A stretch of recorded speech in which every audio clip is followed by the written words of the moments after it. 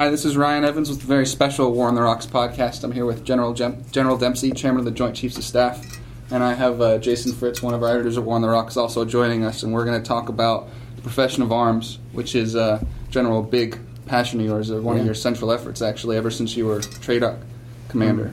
How much did your experience joining the post-Vietnam Army in the mid-'70s, which sort of went through some similar challenges that we're about to see now, shape your approach to profession of arms? Well, I think you're shaped by the accumulation of your experiences over time. So I entered West Point in 1970, and you know what kind of climate there was in the country in 1970. Not just related to the Vietnam War, but related to just a whole bunch of social issues inside the country. So, in that environment, the military had kind of lost its standing with the American people, simply stated. And so, even as a very young officer, it occurred to me that if we are to live up to our responsibility, and especially as we transition to an all-volunteer force, by the way, it occurred to me that this issue of professionalism would have to become more prominent. And, in fact, in 1988 at Fort Leavenworth, Kansas, I studied for a master's degree and took as my thesis that issue. And in that particular treatise, if you will, I came to the conclusion that the single most important value in our long list of professional values was the value of duty. By the way, I wasn't the first one to dream that up. You may remember that Robert E. Lee said, "Duty is the sublimest virtue." So that started me down a path of studying what it means to be a professional. How is it different from simply a job? What is it that we owe ourselves internally? How do we hold ourselves to a higher standard? How do we identify that standard? What are the key leader attributes that define us? And how do we deliver them? And how do we make sure we know we're delivering them?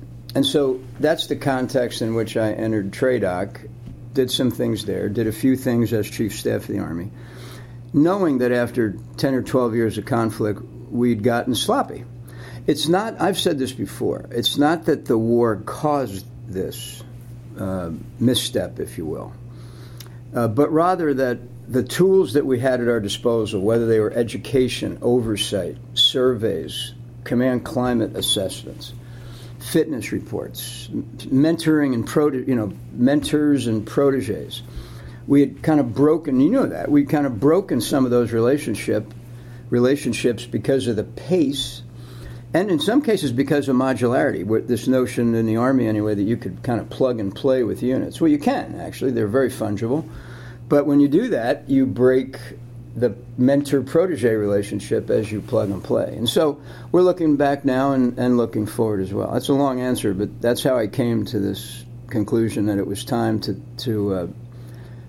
take a very close look at this. That's a good answer, actually. And I know Jason, a fellow armor officer, experienced. I don't know, Jason, do you want to comment or question based on what you saw?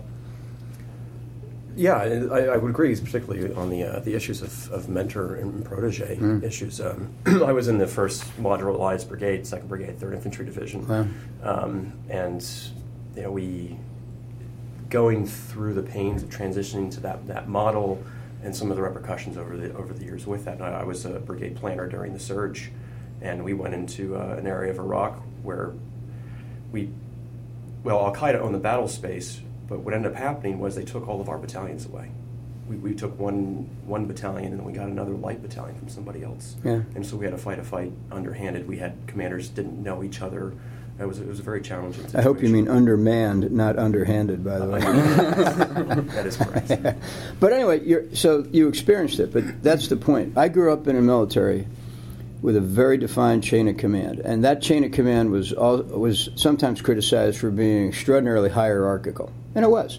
So we corrected it by this concept of modularity, where battalions could be interchangeable. You could plug yourself into a heavy unit, a light unit, a striker unit, and you can. The units today are extraordinarily flexible, but when you do that, you break that leadership chain and that that relationship of trust, and it has to be kind of rebuilt constantly.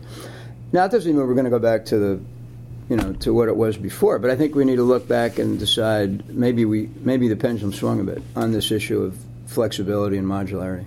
And you're just getting ready. You've announced recently to evaluate this sort of campaign on profession of arms, and you've seen it very much as a military campaign, you've said. How are you going to evaluate that, and what are the sort of results you've seen so far?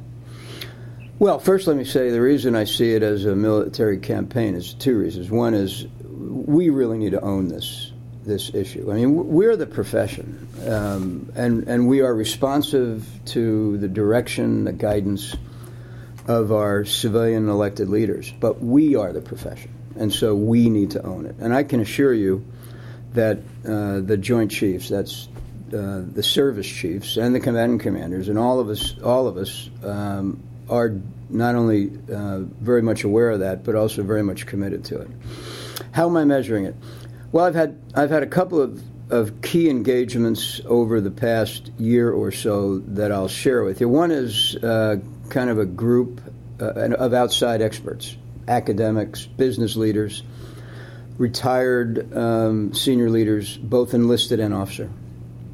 And I asked them at a Saturday session over at Fort Myer, I said, tell me what you see looking in. And so that was a data point. The other thing is, when I travel, this is the principal reason I travel, by the way, is not to inspect motor pools or walk into arms rooms or into the engine room of a ship or climb into a really cool looking aircraft. And that is fun. It is fun. Yeah. Actually, it's getting harder and harder to climb in, but that's not why I travel. Why I travel is to to touch the issues and get a feel and encourage leaders at every rank to engage with me on this issue, because we've got plenty of things going on out there, most of which are tended to and measured quite accurately and with any number of metrics. I'm talking about your preparedness to deploy, how you do on deployment,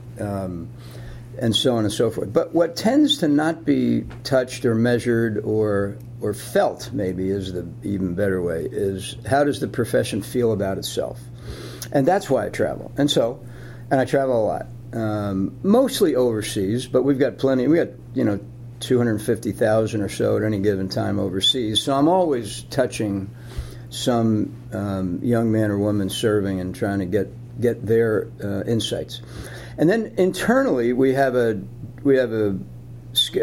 routinely scheduled meeting we call the tank. It's in a big room, and historically the tank was over at National Defense University. It was shaped like a tank, and the chiefs met there in the conduct of World War II.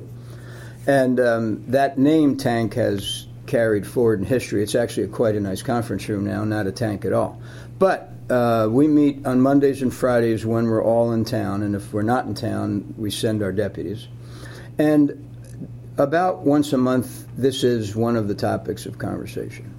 And then finally, on my staff, my J7, a 3-star Marine general, he's my, let's call it point man for the staff actions related to these initiatives. So whether it's 360-degree assessments, changing fitness reports, refreshing key leader attributes, we're now calling them directed leader attributes, monitoring whether those directed leader attributes are making their way into our curriculum at schools, all of the things, policies. So, for example, one of the things we learned in some of the recent challenges is we've got, this is going to shock anyone who knows the Pentagon, we've got a bit of inconsistency from service to service on how we might provide policy guidance on things like travel, spouse support, enlisted aids.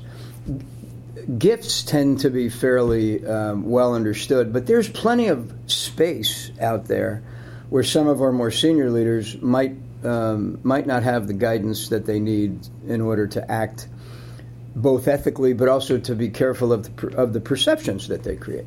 So that group in J7 monitors for me the implementation of all these initiatives, and then about once every quarter, we have a session, and they give me a stoplight briefing. This is green, this is amber, this is red, which means this is good, this is working, and this is not good. Mm-hmm. And we had one 2 days ago, in fact. How is the increasingly political issue of military compensation reform played into all this and affected this, not just in terms of men and women currently in uniform, but the next generation of recruits? It's not political for me. I mean, it has been politicized. Yes.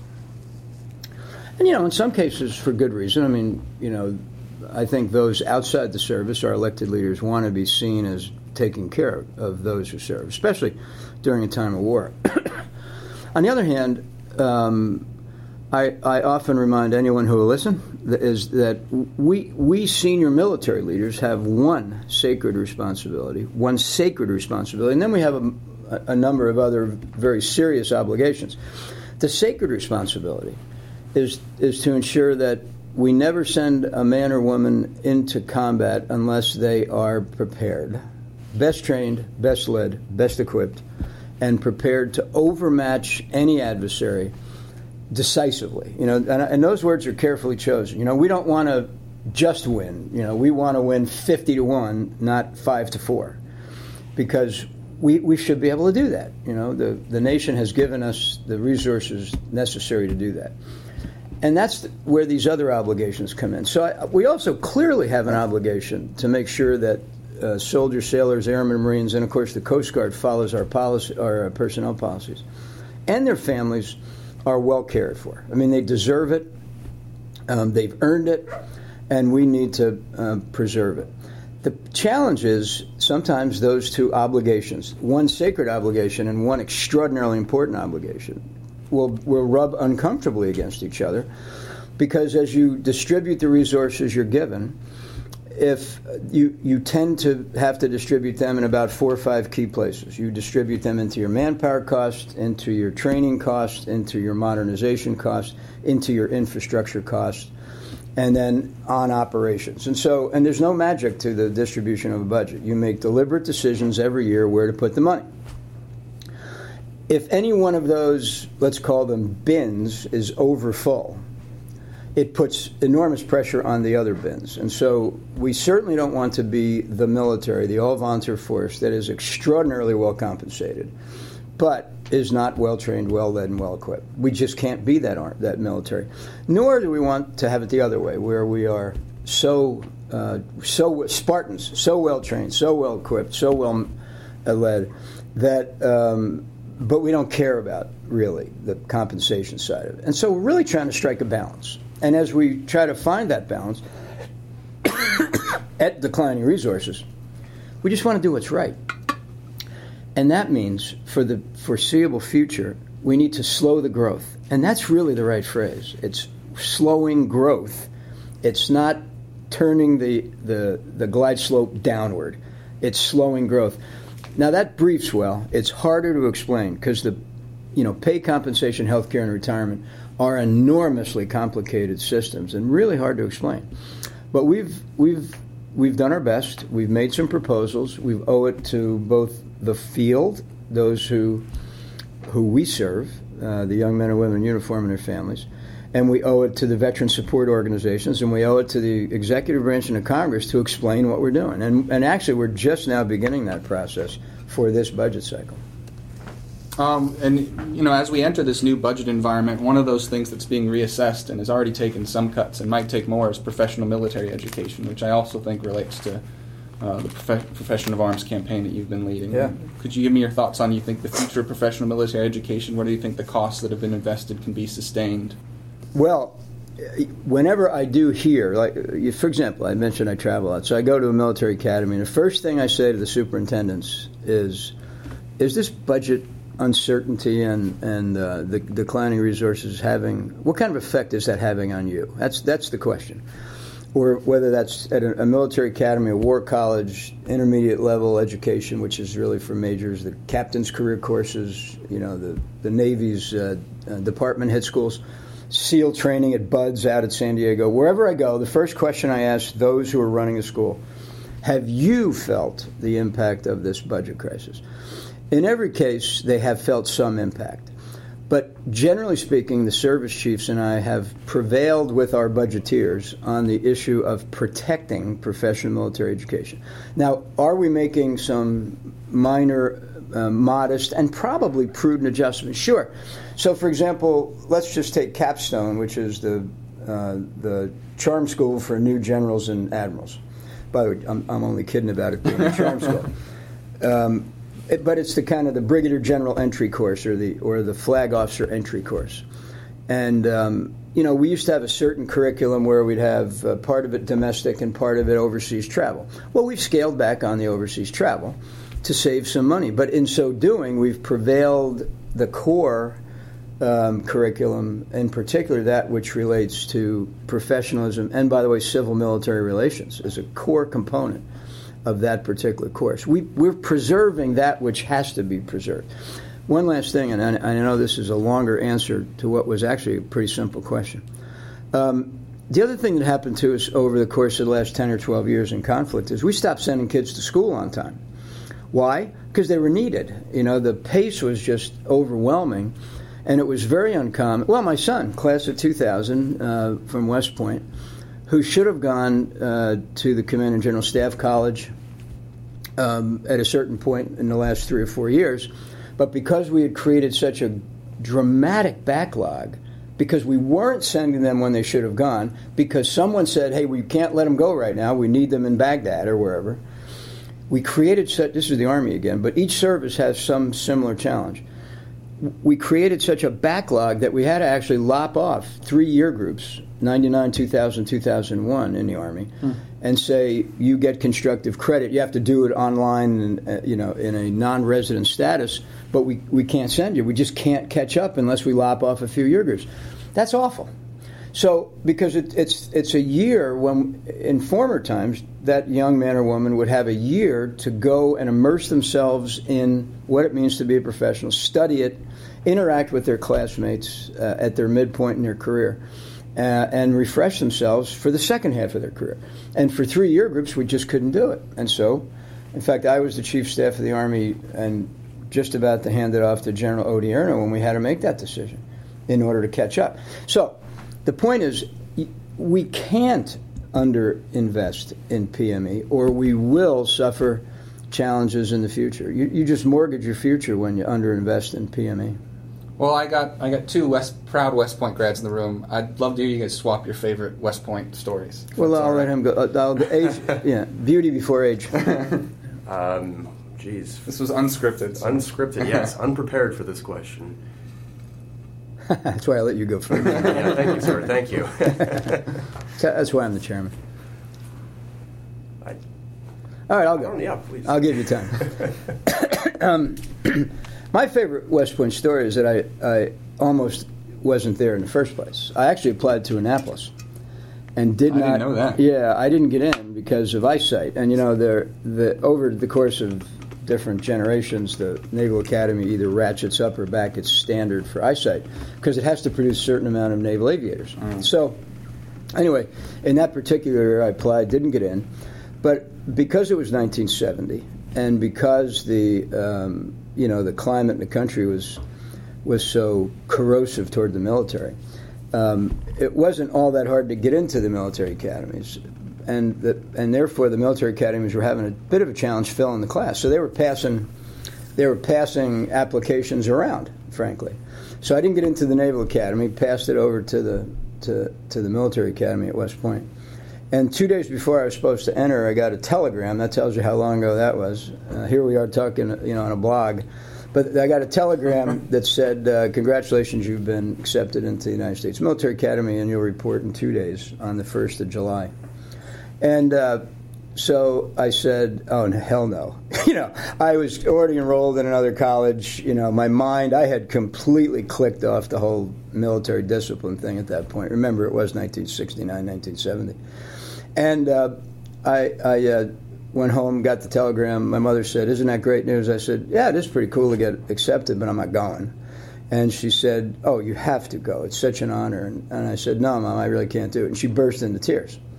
And I said, "Really?" And so this, huge blanket of Irish Catholic guilt, wafted over me. And I said, okay, I'll go. I'll give it a shot in the summer. But I'm coming home in September, and I'm going to go to Manhattan College, which is where I was enrolled in the Bronx. And so you remember, I walked into the first day of, it was called reception day.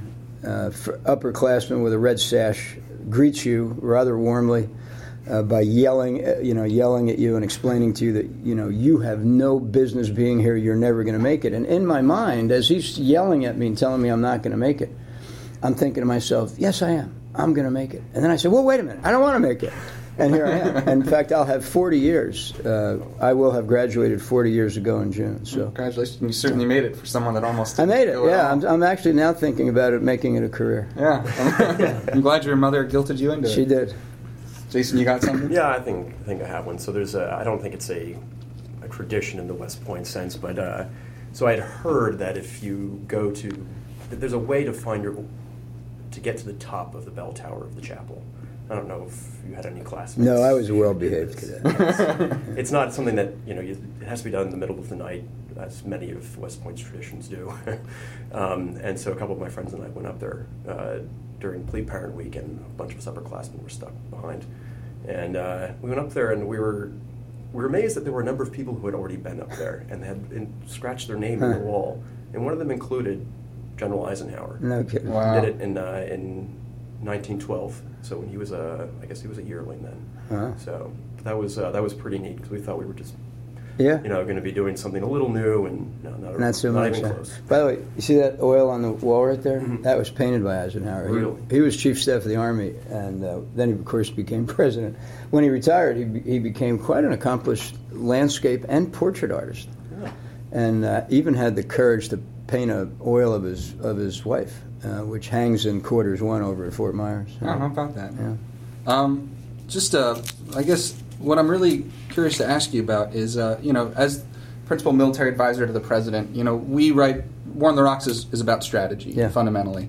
And strategic theorists talk about this sort of neat connection between ends, ways, and means. And it sounds simple, but the reality is obviously very different, because things are changing all the time. And I would just love to hear from you how you sort of, as someone that engaged in strategy at the highest level, rectify this sort of simple construction with the reality of strategy making.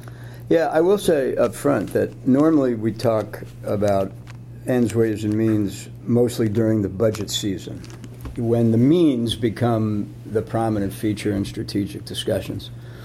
The other way we talk about strategy throughout the year is choices and consequences. We are blessed as a nation to have, we have multiple options in how to deal with issues, in ways that most other countries around the world have far, far fewer options. And we never let ourselves forget that we have literally myriad options to deal with. Everything from let's do nothing about that to, let's bring on the band. And we don't want to lose that, because the way I describe the role of the military, by the way, internally to our audience, is our job is to make us immune from coercion, make the nation immune from coercion, and actually we've been extraordinarily successful about that. Can't take it for granted, because the homeland is less sanctuary than it certainly was even 10 years ago, at least for things like ballistic missiles and cyber.